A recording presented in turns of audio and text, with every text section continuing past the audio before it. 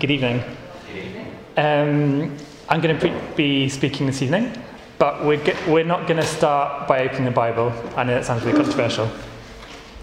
I like to start by having a conversation with each other. So just turn to the person next to you. You can do this in twos or threes. And something I think we're not very good at doing is kind of reminding each other of the gospel. So I wonder if you can kind of maybe sum up the gospel in an encouraging way to the person next to you.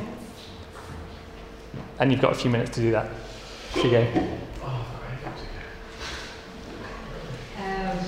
God's riches of Christ sucks.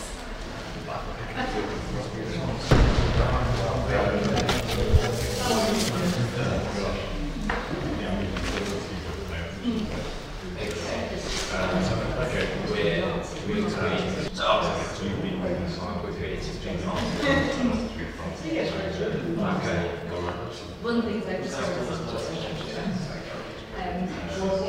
so those ones of Jesus, that hardly at the time that the gospel was written. So the gospel, so the fact that it's called the gospel, so that it was like, like the fact that it's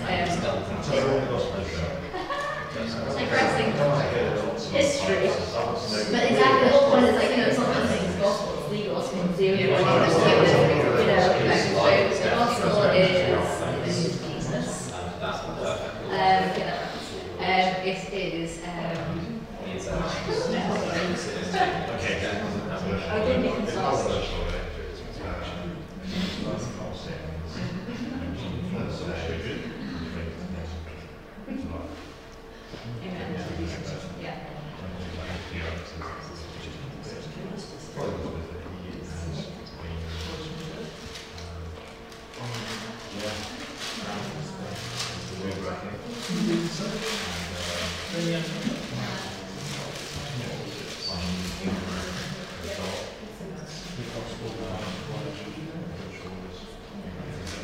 Okay, the murmuring is dying down.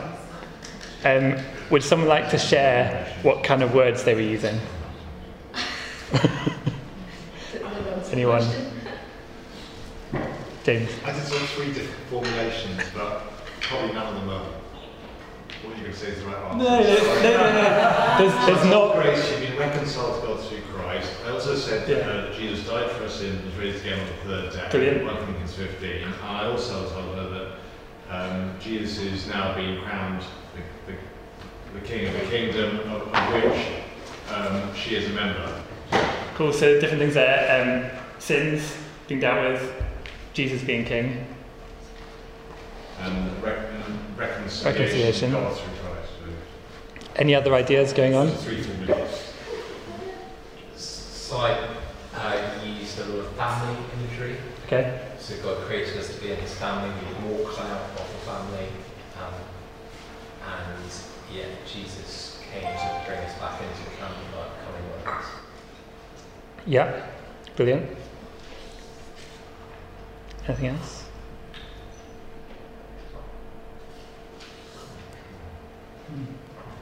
Jesus is Lord and Saviour. Jesus, Lord and Saviour. That's a good, nice, neat one. So there are lots of ways of explaining the gospel, and I think often, we need to say it in different ways to different people. And the letter we're looking at tonight was written by the Apostle John, who was a friend of Jesus, and he's got his own way of saying it. He says it a bit differently. So I want to focus tonight on how he says it, so that the gospel might take kind of root in our hearts, and we might be reminded of it.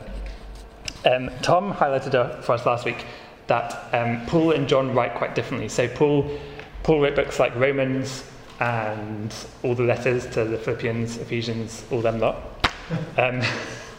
He's a very kind of logical thinker. It goes in kind of sequence, if this, then that, then that, then that. It's very ordered. But John is a bit more like I like him because he's a big ideas kind of person. And he's got these kind of core ideas, and they're all over the place.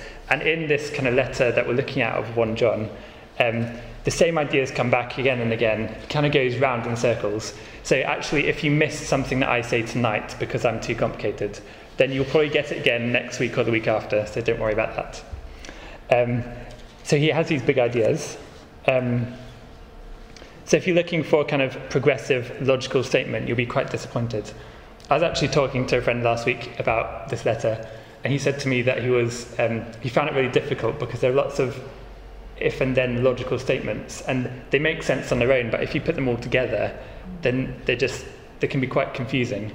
So you need to kind of dive in and treat them on their own and not get caught up in the logic flowing like we might expect it to. And Paul and John, I think it's really useful to say this, they've got different backgrounds. So they were both alive when Jesus was walking the earth, and they were both alive for that moment when he was dead as well. And for both of them, that meant different things. For John, that meant his friend, his teacher, the man he's been following for all these years, the man he was hoping would be Messiah, had gone. For Paul, it meant this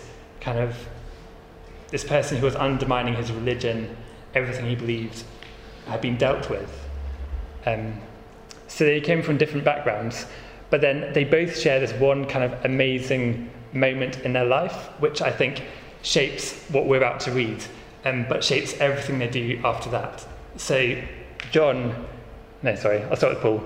Paul saw Jesus alive on a road, and that moment challenged him to his core. He had to rethink his whole worldview. He had to re-understand everything that he knew.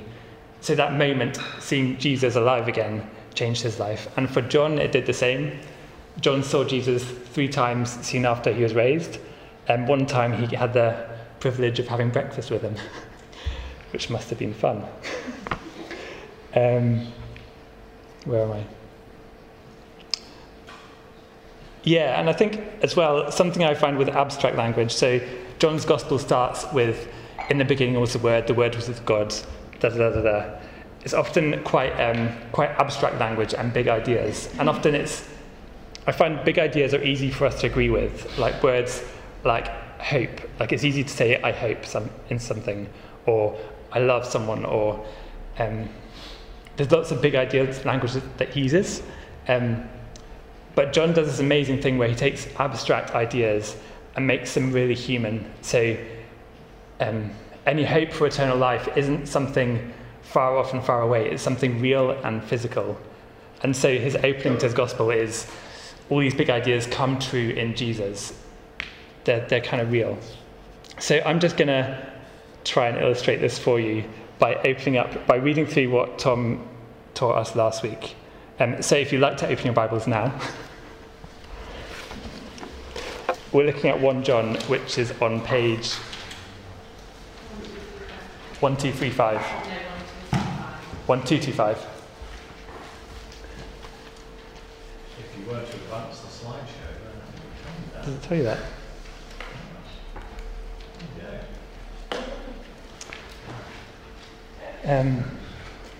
And when we do this, just kind of think about that abstractness being real. So listen out for any words to do with senses, anything to do with touching or seeing or hearing. I'm just going to try and read these first 4 verses. That which was from the beginning, which we have heard, which we have seen with our eyes, which we have looked at, and our hands have touched. This we proclaim concerning the word of life. The life appeared. We have seen it and testified to it. And we proclaim to you the eternal life, which was with the Father and has appeared to us. We proclaim to you what we have seen and heard, so that you also may have fellowship with us. And our fellowship is with the Father and with his Son, Jesus Christ. We write this to make our joy complete. So what did John see? What did he hear? What did he touch? The word of life. But the word of life is not an abstract concept, it is Jesus. John had seen Jesus, touched him, spoken with him. John watched Jesus die. And he saw Jesus alive 3 times after that.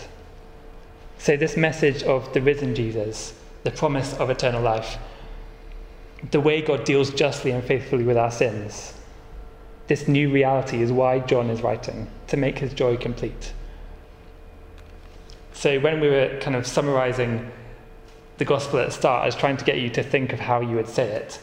And now we're going to look at how John says it. So I'm going to read on from verse 5. This is the message we have heard from him and declare to you. God is light. In him there is no darkness at all. If we claim to have fellowship with him and yet walk in the darkness, we lie and do not live out the truth. But if we walk in the light as he is in the light, we have fellowship with one another, and the blood of Jesus, his Son, purifies us from all sin. That was just 3 words. God is light. And in case you didn't get it, he clarifies it with just 8 more words. In him there is no darkness at all. What do you think? Is it too brief? Is it too big? Seems too brief. Too brief. To just Does it make you feel very much, or does it feel quite abstract?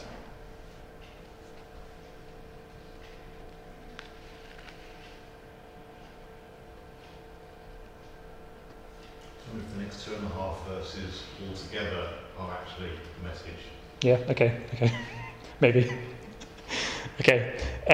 It's quite hard to say that it is everything because he doesn't even mention Jesus' name. It's just this one idea, God is light. So I think it'd be really helpful for us to put some first century shoes on to try and get why this is such a big deal, what he's saying. A lot of this is just from hearsay that I know, so it might not be all accurate. There are lots of stories back in the first century, lots of gods around. It's kind of a whole hodgepodge of different things going on. I'm not into the classics. Is anyone here into the classics? Yeah, okay. Correct me afterwards, maybe. I've been told that if you open up Homer's Iliad, the first word that you read is wrath. And that's a really angry word. It's a story about gods fighting and causing chaos. I mean, it's not a Jewish story, but it's a story that's going around in John's world. And these kind of big stories, these big narratives, they kind of seep into culture, into the way people think. So even if you don't know the story, if you've not read it, the ideas go in through art and culture and kind of change the way you think. So there's a real danger to first century Christians of thinking in similar ways. And for all those gods, they might offer good things, but there's a dark side to them as well. There's fighting going on. Another thought, I'm not a historian. Any historians? Okay. But think about Caesar, or any Roman Caesar emperor. They made themselves out to be gods. They were really powerful. They kind of made the narrative so it was about them being in control. But we know every Roman emperor had a dark side, and that all their things were good. And I'm not an expert on temple worship, but I understand there were lots of temples around in the first century. That meant that the religion was making people do something physical on a regular basis, something you had to do again and again to be good enough, to earn the favour of the gods. Sometimes that might be bowing down at an altar, another time killing a dove, killing a child, sleeping with someone, all sorts of things.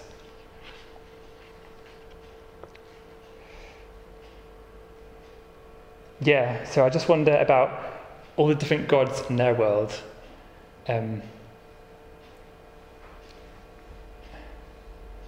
Going around and saying God is light to all of that. He's a different kind of God. There's no dark side to him.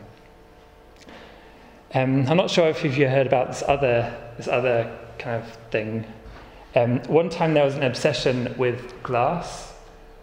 So people would walk around with glass all over the place. And they take it with them everywhere. And they put it away, but every now and again they take it out of their pockets. And they kind of stroke it like this. And maybe they prod it sometimes. Or make it go bigger and smaller. That's a bit weird, isn't it?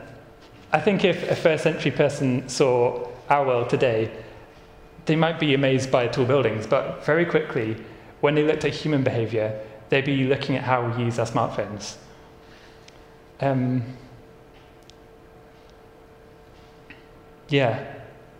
It's not a classic, it's not a god, but perhaps it does become an idol sometimes. And certainly there's some darkness about it. I think we're all becoming aware of that. I think it's something that changes our physical actions, something that affects our behaviour towards others, something that alters our thoughts and our values. I'm not saying don't use your phone. I'm saying be wary of anything that affects you more than this truth that John is reminding us of. God is light. In him there is no darkness at all. And just think about the powers in our world. What if some failed businessman with a toupee becomes leader of a world superpower? Do you panic? What if a president uses chemical weapons against his own people? What if a president uses chemical weapons against anyone? What if a leader decides not to let in any more refugees? What if you lose your job because it demands you to do something that you can't do in your good conscience? All of these things matter and they're important. It's important who our leaders are. We should care about those kind of things. But the gospel speaks of another kind of leader, another kind of God. It tells a different story. I think the gospel is so countercultural that it doesn't even occur to us. The gospel is about the character of God himself. God is light. In him there is no darkness at all. Caesar can do whatever the heck he likes for a time. But followers of Jesus said Jesus is Lord, not Caesar. That's a really powerful thing to say. Caesar, Assad, Kim Jong-un, you and me. We can all draw a veil of darkness we want over the things that we do. But God is still light, regardless of what's going on in the world. I think it'd be good as well to talk a bit about darkness. Because when I first read this a few weeks ago, to prepare for this, I just immediately thought sin. But I think it means a bit more than that. I'm going to need a volunteer to help me. Lydia, can you take a seat over here? This is really simple, because I don't want to embarrass you. Are you good at drinking water? Okay. Do you trust anyone here to help you drink water? Maybe Tom can help you. Yeah, Tom. Okay. And Lydia, I just want you to shut your eyes. Don't open your eyes until I tell you to. Tom, could you... so Tom's allowed to tell you what to do, but I'd like you to drink the water. Right. I think probably put your right hand out in front of you. Keep going, lean forwards to the right bit. To the right bit, go forwards. Okay, the glass is upside down, so turn it the other way around. Yeah, then put it on there. Okay, good. Now, hand back and left. And then forwards again. There's the jug. The handle is on the left. There it is. Okay, this is the hard bit. There's the... Yeah. That's good. Okay. Forwards, forwards. I'm sure, James. Tip it. This is good, this is good. Tip, tip, tip. This is perfect. In the glass. Okay, that'll do. Stop. You don't need too much water. Okay. I think you can manage to drink it. Thanks. Lydia, do you want to open your eyes and try it again? What? I'm drinking it. Yeah. It'd be... Yeah, I was just kind of thinking how... sit down. Like, if we think about sin, about darkness as just being sin, then we focus on what we're doing.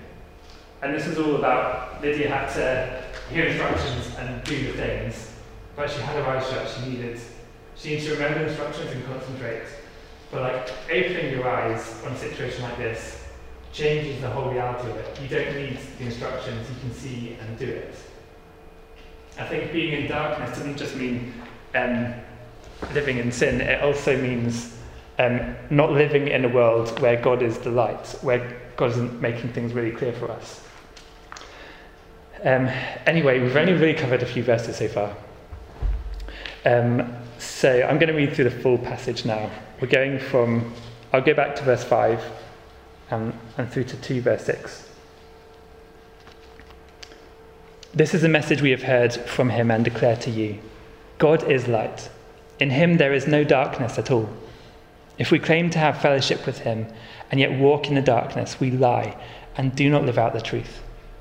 But if we walk in the light as he is in the light, we have fellowship with one another, and the blood of Jesus, his son, purifies us from all sin. If we claim to be without sin, we deceive ourselves, and the truth is not in us. If we confess our sins, he is faithful and just, and will forgive us our sins and purify us from all unrighteousness. If we claim we have not sinned, we make him out to be a liar, and his word is not in us. My dear children, I write this to you so that you will not sin. But if anybody does sin, we have an advocate with the Father, Jesus Christ, the righteous one. He is the atoning sacrifice for our sins, and not only for ours, but also for the sins of the whole world. We know that we have come to know him if we keep his commands. Whoever says, I know him, but does not do what he commands is a liar, and the truth is not in that person. But if anyone obeys his word, love for God is truly made complete in them. This is how we know we are in him. Whoever claims to live in him must live as Jesus lived.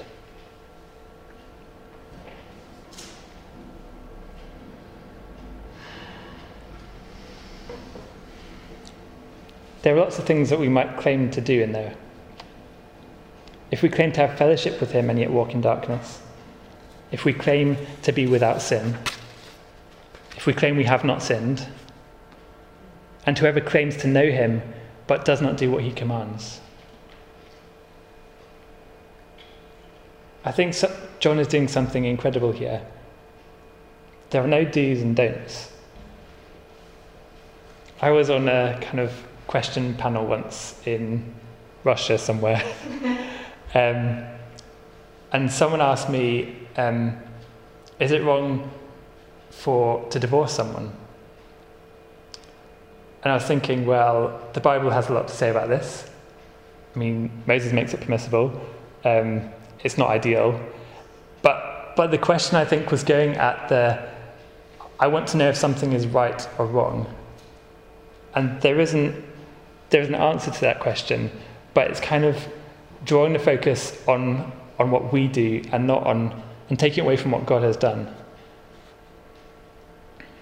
So John doesn't give us a list of what is a sin and what isn't. There are no do's and don'ts. John just says, it is done, it is finished. Jesus has dealt with sin. John is really, really emphatic. Don't hear me wrong here. He is really emphatic that this reality should transform how we live. But all his critique is aimed at how we are thinking, or the reality that guides us.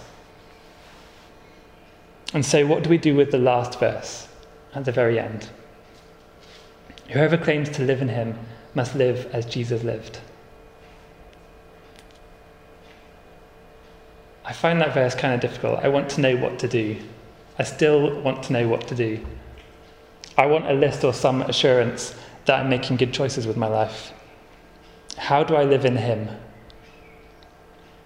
John just says live as Jesus lived. But I don't think that means we need to make water into wine. Actually, John, by writing this letter, is doing something that Jesus didn't do. Jesus didn't write a lot.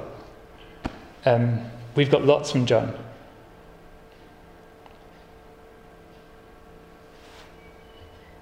Notice that John has written this short collection of letters. Oh, sorry. I think live as Jesus lived means go back to the start and read John's opening statement. What has been revealed to him, and he declares in this letter, God is light. That is what we must do, live as Jesus lived. Confident that God is good, that he is pure and holy, that he has good motives in all things, that there is no dark sides to him. He is better and greater and kinder and more loving and more caring and more concerned than any leader that we have in our world. And he's rescued us through his son Jesus. If our claim is that we do not sin, I think we're simply saying that we don't want Jesus.